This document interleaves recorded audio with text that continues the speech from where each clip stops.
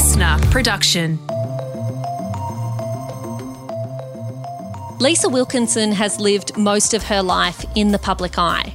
At age just 21, she became editor of Dolly magazine before going on to edit Clio magazine, and she was a regular on red carpets and television screens. Wilkinson's star rose to the highest heights of Aussie media when she was named host of The Today Show.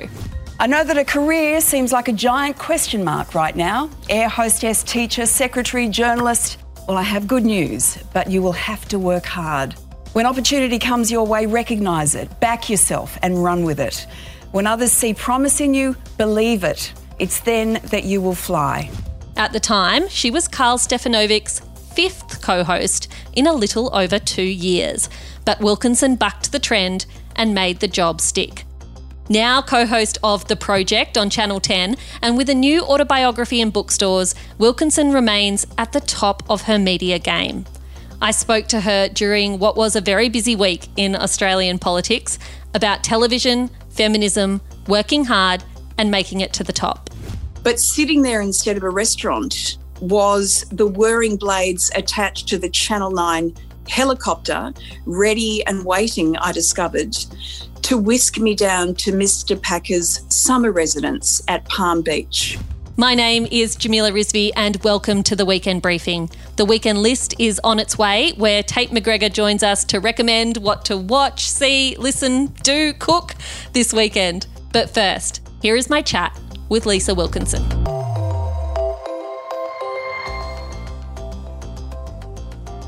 Hi Lisa, and welcome to the Weekend Briefing.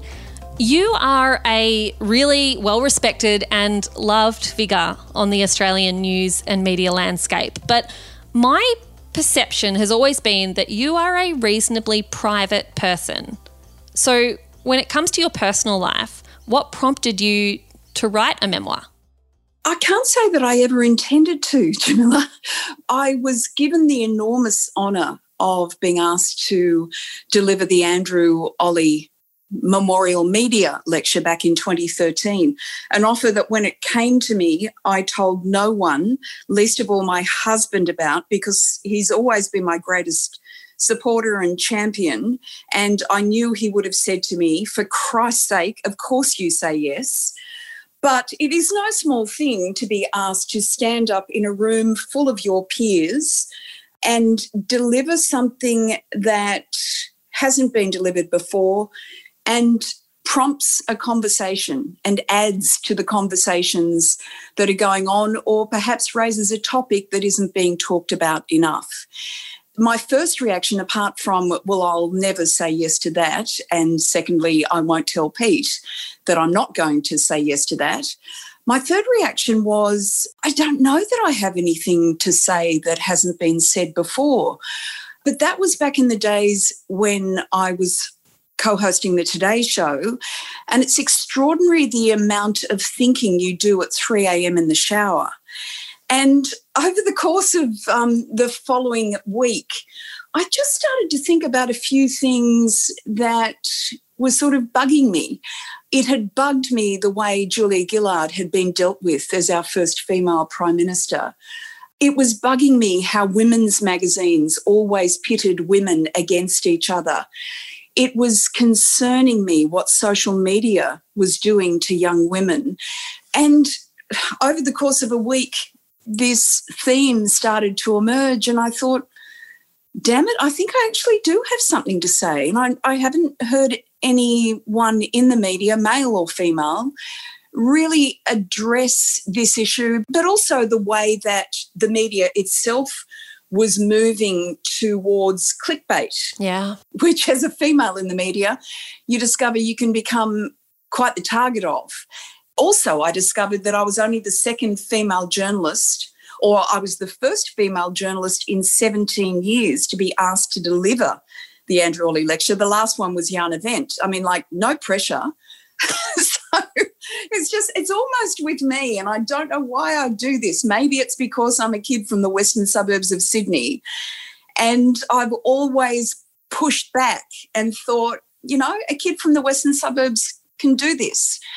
And I got up and did it, and it caused a few ripples. You know, a lot of people were very complimentary about it. And I had a number of publishers come to me and say, you've lived a pretty big life. You really should write your autobiography. And the deal was that I wasn't going to write it straight away, that I needed a few years to really work through it. I mean, given that the Andrew Ollie lecture was 5,000 or 6,000 words, and that took me 6 months to get right, the idea of 100,000 words. That's daunting. Completely daunting. As it turns out, I wrote 186,000 words, which got edited back to 170,000. And the amazing reaction that I've had is that so many people who said they haven't bought books in years are reading it in 2 days. It's a hell of a roller coaster of a ride that I've been on. It sure is. And I want to go on some moments of that roller coaster with you. You mentioned just then that you did grow up in the western suburbs of Sydney and you didn't grow up wealthy.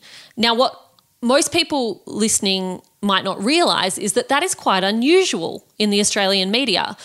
I would say that most of the people, not all, but most of the people that you see on your TV screen went to schools whose names we recognise, right? And we recognise them because they're private schools or elite schools. Yeah. Why do you think that is? Well, Pete went to a private school and it wasn't until, well, I'll go back a bit. When I left school, so I did year 12 and pretty much no one I knew had ever been to university, but I knew that I'd lived a pretty sheltered life growing up in Campbelltown. I wanted to get into journalism, but I didn't feel that I'd led enough of a life to really be able to add something when it comes to journalism. I felt like I'd not experienced enough to warrant going after a cadetship. So I decided that I wanted to travel and I wanted to go overseas and feel uncomfortable and fall in love with the wrong boy in a Moroccan cafe and, you know, sort of struggle to make ends meet in backpacker hostels and meet people that I never would have met growing up in Campbelltown. And then I wanted to come back and get a cadetship. But I thought I need shorthand and typing, which is what you needed back in those days going into journalism. So I went and did a 1-year business college course at a business college in the city, and I was meeting people I'd never met before and they came from everywhere. But first question I got asked is, so where did you grow up? Yeah. My answer was obviously Campbelltown. And I sort of noted the reaction on most of the girls' faces was one of being uncomfortable.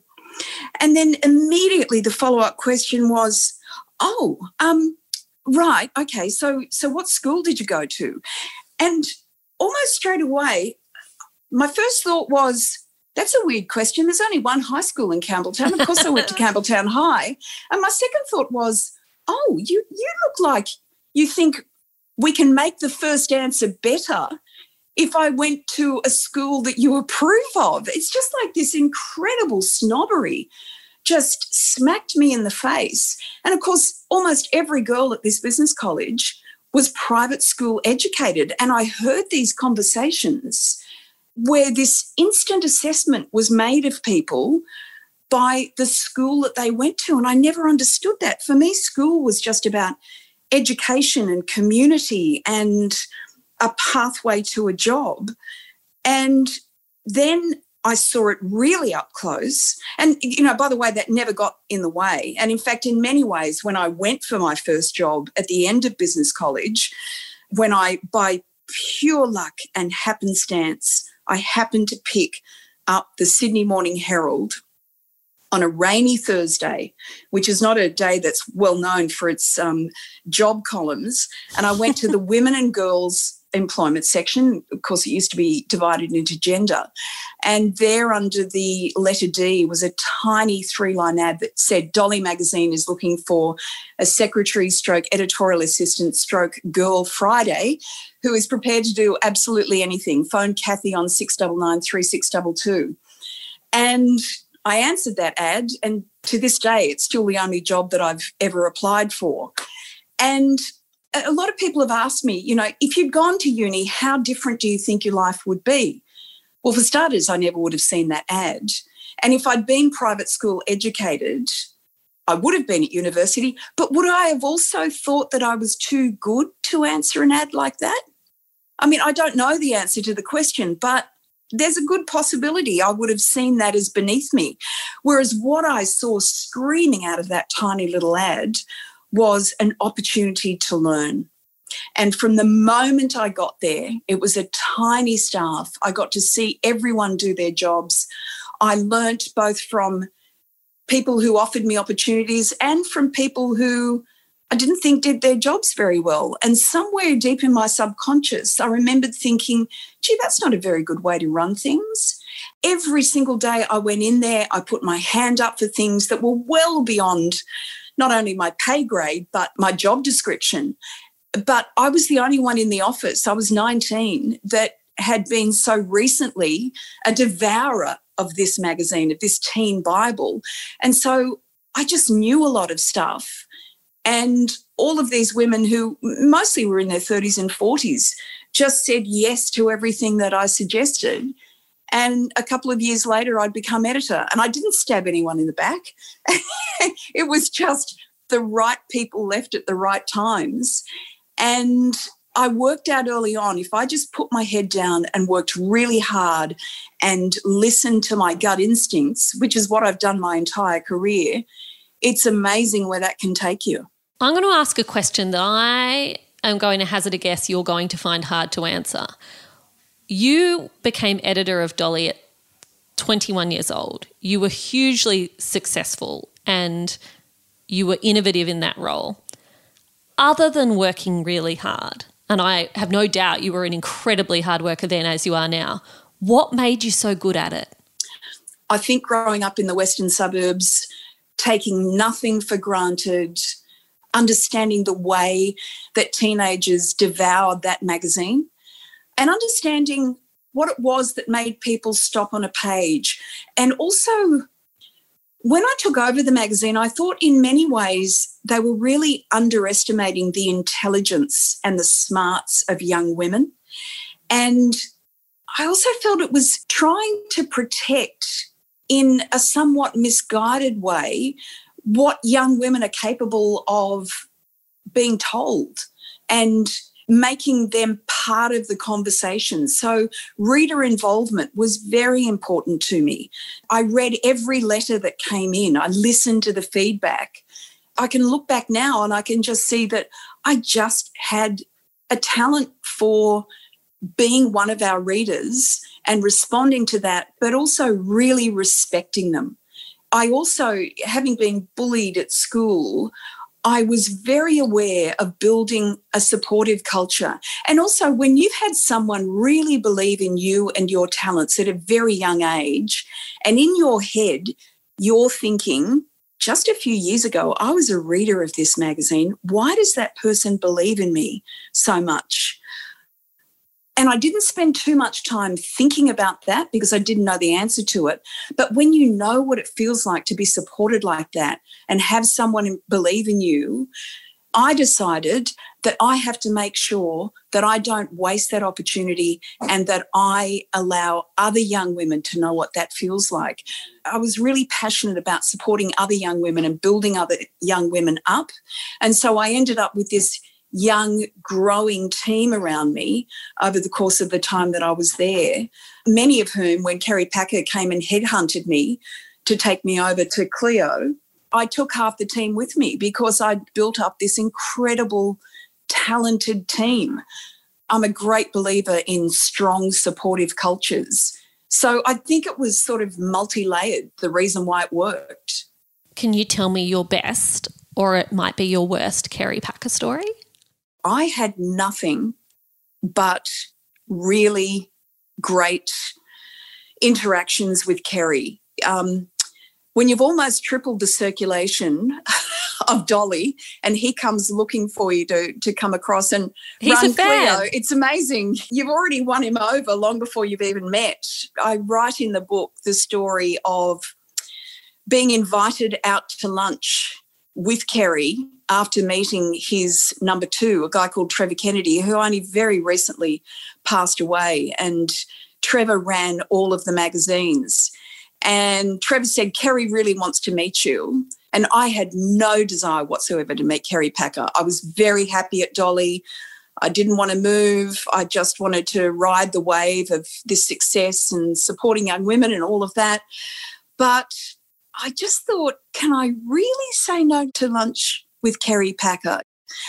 And so I agreed to meet at a restaurant address I was given down near Darling Harbour.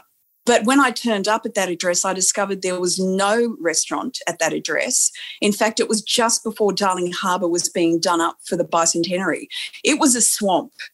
And the address I was given was actually an old bit of tarmac that led down to the Darling Harbour swamp.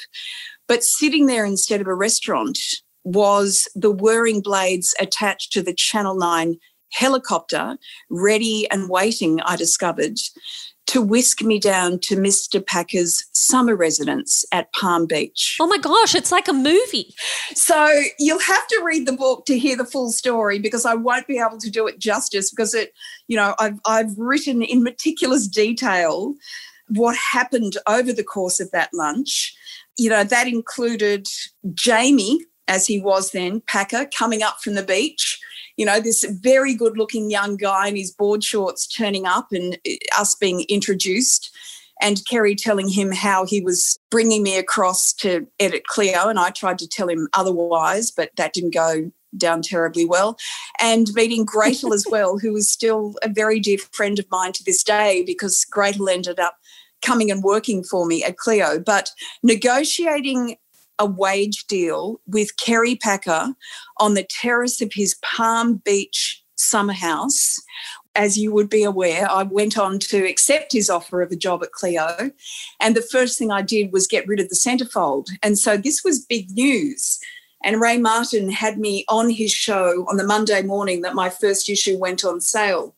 Now, my understanding was that Kerry knew I was dropping the centrefold, but Kerry had been overseas a lot in those first few months of me taking over Cleo. Trevor was completely aware I was dropping the centrefold.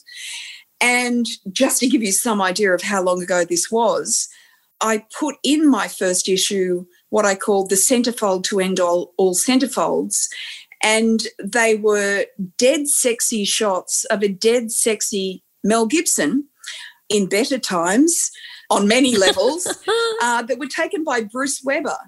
So my first issue had the last Cleo centrefold. Unfortunately, I didn't realise that Kerry had just got back from the States, and he was watching his newly minted Cleo editor, who he owned, on his midday show, which he also owned, on the Nine Network, which he also owned, and I was telling Kerry Packer live on air that I had dropped his centrefold, which, again, in the book, I describe exactly the phone call that came in the green room the moment I got off air, and me going back and confronting Trevor, trying to find out why Kerry was incandescent with rage. And again, you'll have to read the book to find out why he was so incandescent with rage. But had I known the reason why he didn't want the centrefold dropped, I don't know I would have ever had the courage to do it.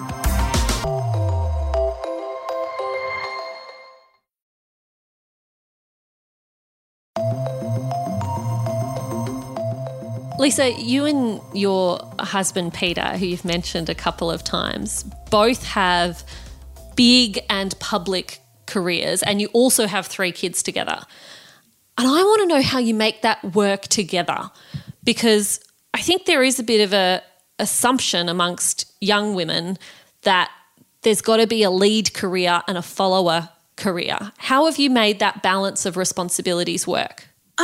Look, Jamila, I'd love to say that there's a science to it, but I would say the bedrock of that balance has come from, and it's kind of hilarious that I should use this term given there's a political party called this, and that is family first, which for whom I do not vote. It's a lowercase family first yes, situation. Exactly.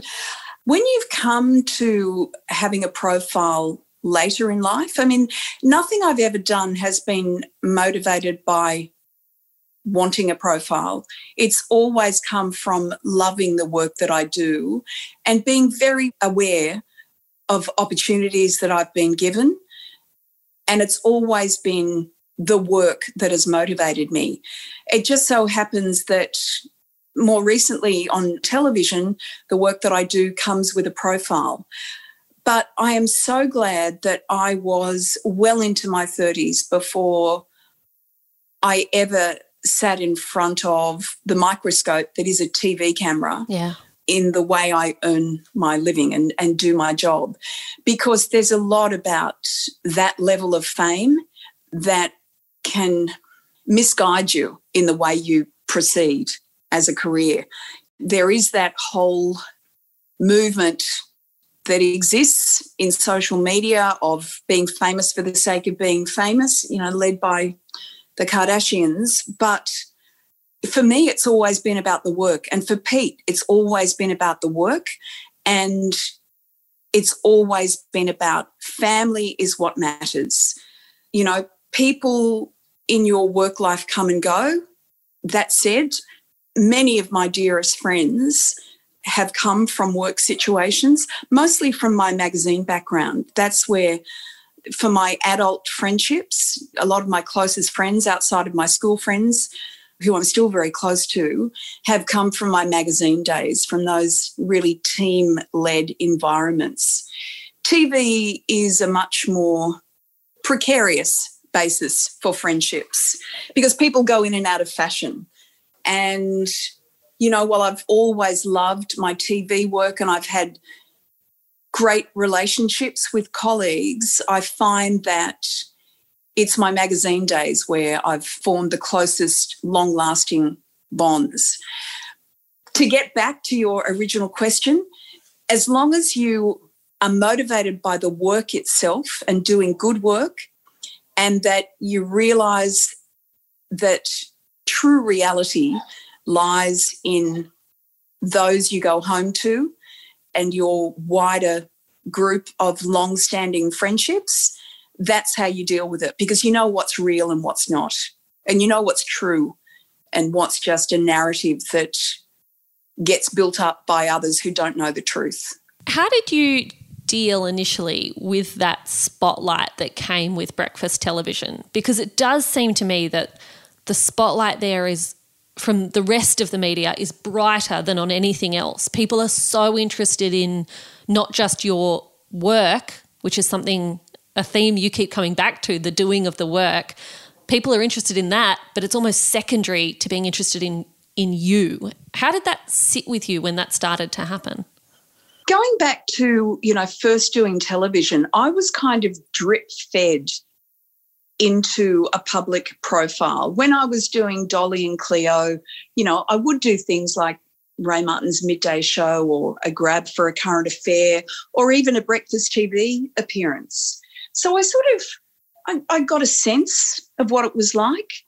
And then when I was on maternity leave with our second son, I was approached by Brian Walsh at Foxtel, who was starting up another incarnation of Beauty and the Beast, which, my mother used to watch when I was a little kid.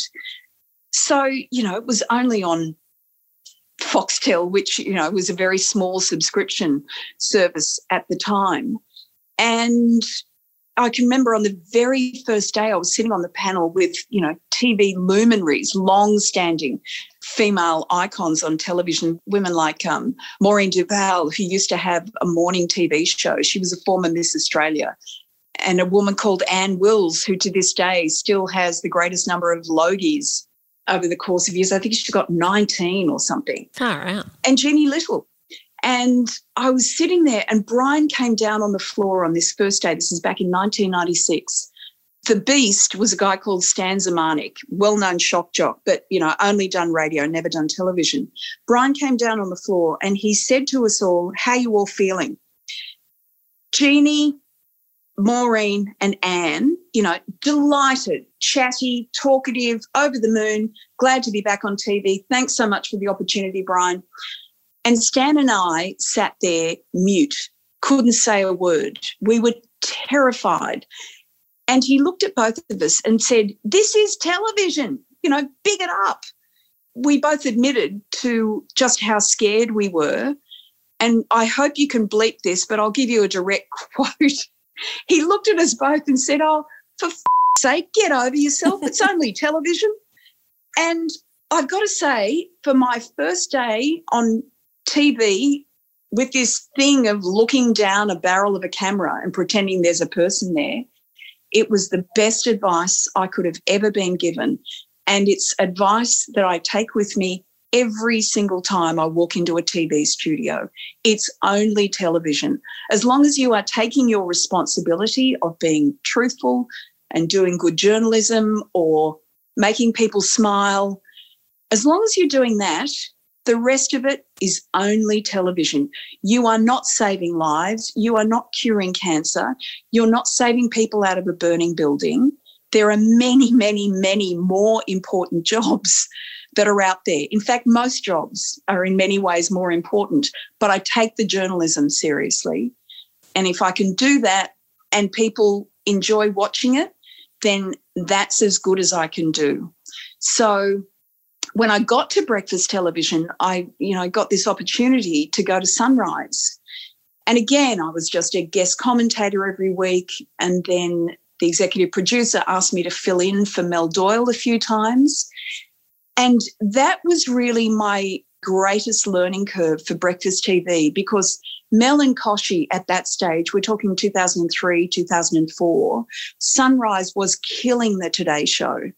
And I saw both how the executive producer, Adam Boland, who was the real genius behind the Sunrise brand, how he worked and how he spoke about the audience and how respectful he was of the audience and how this was their show and we are only there to facilitate their show. And I watched Mel Doyle in particular and how she handled the spotlight. And for Mel, like for me and how I've proceeded in this business, it's all about family, because that's where the reality is. And if you haven't got that, the rest of this is meaningless. So when I was offered the Today Show in 2007, and Mel knows this, I've told her personally and I write about it in the book, how much of the way Mel was dealing with this intense spotlight of fame that comes with breakfast television, how I took that into dealing with the Today Show. Lisa, we are tight for time and I have so many more questions, which is why people are going to need to read those 100,000 plus words of your book. But I do want to finish with one question, which is, through all this time, whether it's on breakfast TV, whether it's working in magazines, at the Huffington Post where you were for a while, on the Project now, you would have covered countless news stories. What is one of them that has stayed with you and crossed over from work life to start to shape who you are in your whole self? It's hard to go past a phone call that I got early last year from a young woman called Brittany Higgins. I finished the book with this chapter of what it was like to get that phone call and to go into the background of what she claimed had happened in Parliament House, and then meeting with her and really thoroughly researching that story and getting to know the young woman, and what a brave call it was for her to go public with such an intensely personal story as that, but for her to be motivated by change. And you only have to look at the marches that happened exactly 4 weeks later on the 15th of March. So our story, Brittany called me in early January. We researched the story for 4 or 5 weeks. We approached the Prime Minister's office to get their response. We put the story to air, and the outrage around the country with the way the government dealt with that story, the denial, which lasts to this day. And you only have to look at the women's marches around the country to see the effect that that brave young woman had, combined with the bravery of Grace Tame. And one of my greatest joys over the past year has been to witness the extraordinary bond between those two women and the strength that they have given all of us. And I do talk about my own sexual assault in the book, the strength that they have given all of us, that we have to do everything we can to stamp this out, to shine lights into corners that have been in the dark for far too long in this country. Lisa, thank you so much for being my guest on the Weekend Briefing. Thank you for your beautiful book, It Wasn't Meant to Be Like This. And for those of you listening, Lisa is not exaggerating. I have touched on merely a teeny tiny part of what is contained in those pages. There is so much more to read about this extraordinary woman's life. Lisa, thank you so much for sharing a bit of it with me today. Thank you, Jamila. Thank you for listening to my chat with Lisa Wilkinson. Her autobiography is called It Wasn't Meant to Be Like This, and it's available now from all good bookstores. And you know what? I bet some of the bad bookstores are selling it too. Don't go away. The Weekend List is coming right up. Welcome to the Weekend List and welcome to Tate McGregor, back again, jumping into the seat because she knows I love her recommendations. Oh, I hope you do. Otherwise, I'm just talking smack every week.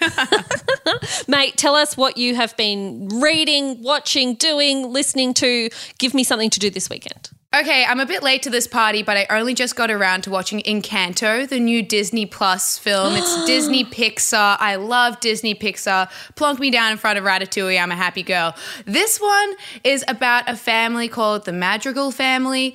They're a family with unique powers that live in the mountains of Colombia in a magical place called Encanto. And essentially, there's this rite of passage for this family that when they reach a certain age, a door appears in their magical house that opens and reveals a special power that they possess. So there's a sister that's super strong. There's another one that can have like supersonic hearing. Another creates flowers. There's a brother who can shapeshift. An uncle with like premonitions. A mother who can heal people through the power of food. But the main character, Mirabelle, she's the central character of the movie, and when she gets around to this rite of passage, the door locks her out and she's left with no power, which alienates her from her family. But then the magic around Encanto starts fading. People start losing hope. All of her family all of their powers start fading along with it. So she takes on the mission to save the town and bring back hope. And it's just such a feel-good movie. It's all about like coming together and how you don't need to be super special to belong. You know, and it just makes you feel good about yourself at the end. Have you seen it? I feel like you would have seen it. Mate, I have a 6-year-old, so I've seen it roughly 7,000 times already. The other day we drove down to the beach, took us 2 hours. We just played the soundtrack on loop the entire time. We didn't do anything else. The soundtrack is by Lin-Manuel Miranda, who is the guy behind Hamilton, and it is absolutely extraordinary. I absolutely second Tate's recommendation. I'm going to go in such a wildly different direction that there is no segue to my recommendation.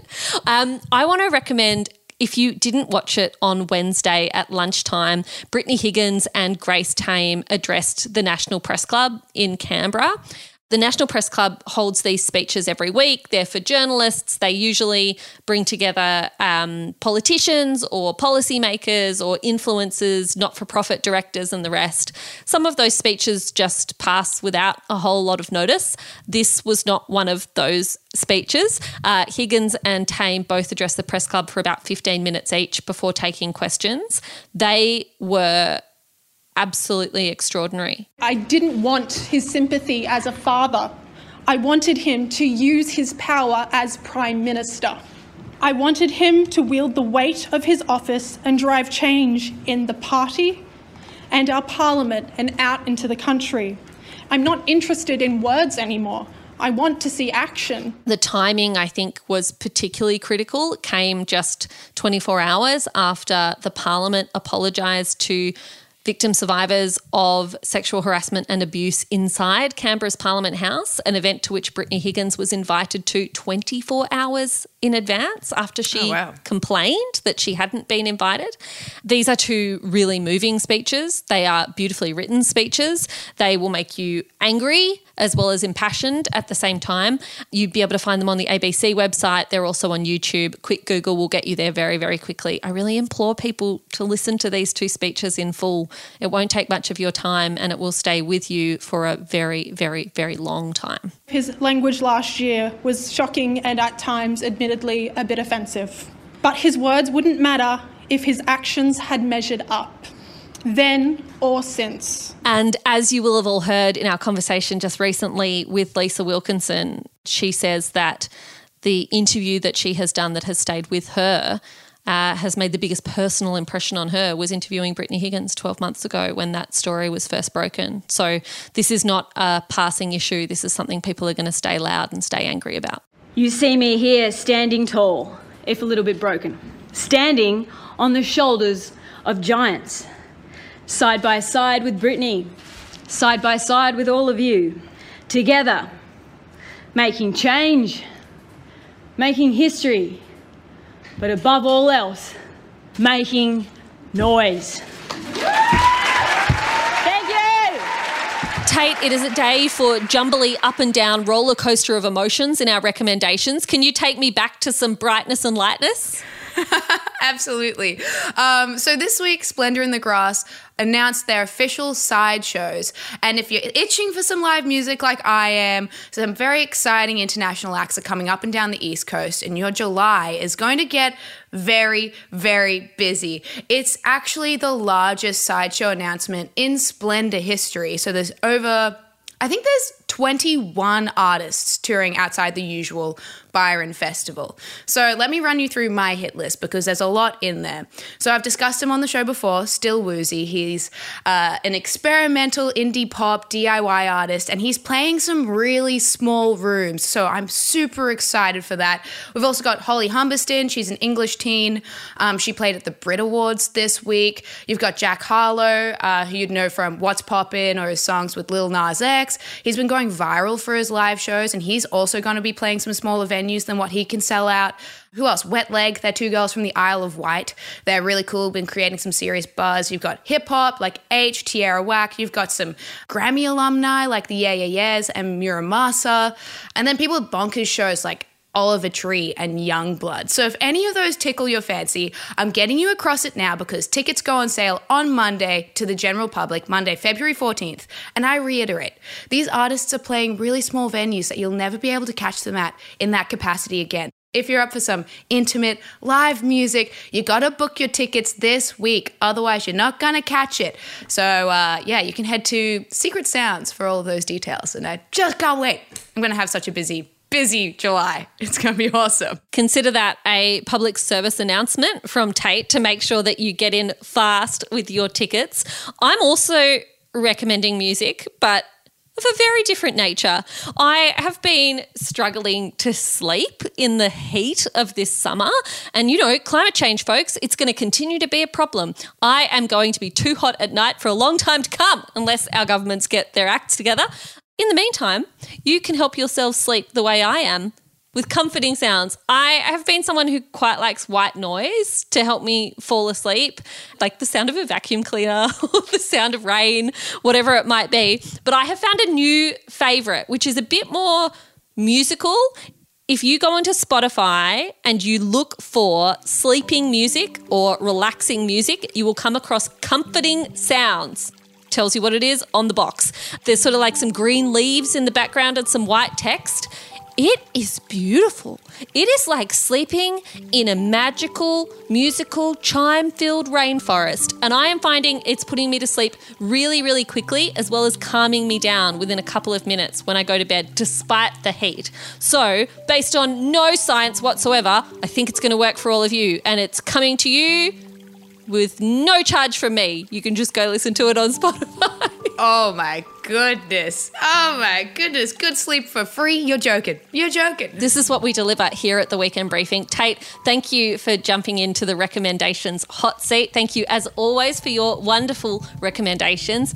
Folks, that's it for the Weekend Briefing. If you would like to make sure you never miss an episode, then you should subscribe. You can do that in the Listener app now or wherever you get your podcasts. While you're there, if you want to leave us a rating and a review, they have to be a nice rating and a nice review, otherwise you shouldn't bother. If you would like to do that, then it will help other people to find the podcast. The Briefing will be back bright and early on Monday morning with the latest headlines straight to your headphones at 6 a.m. Thank you.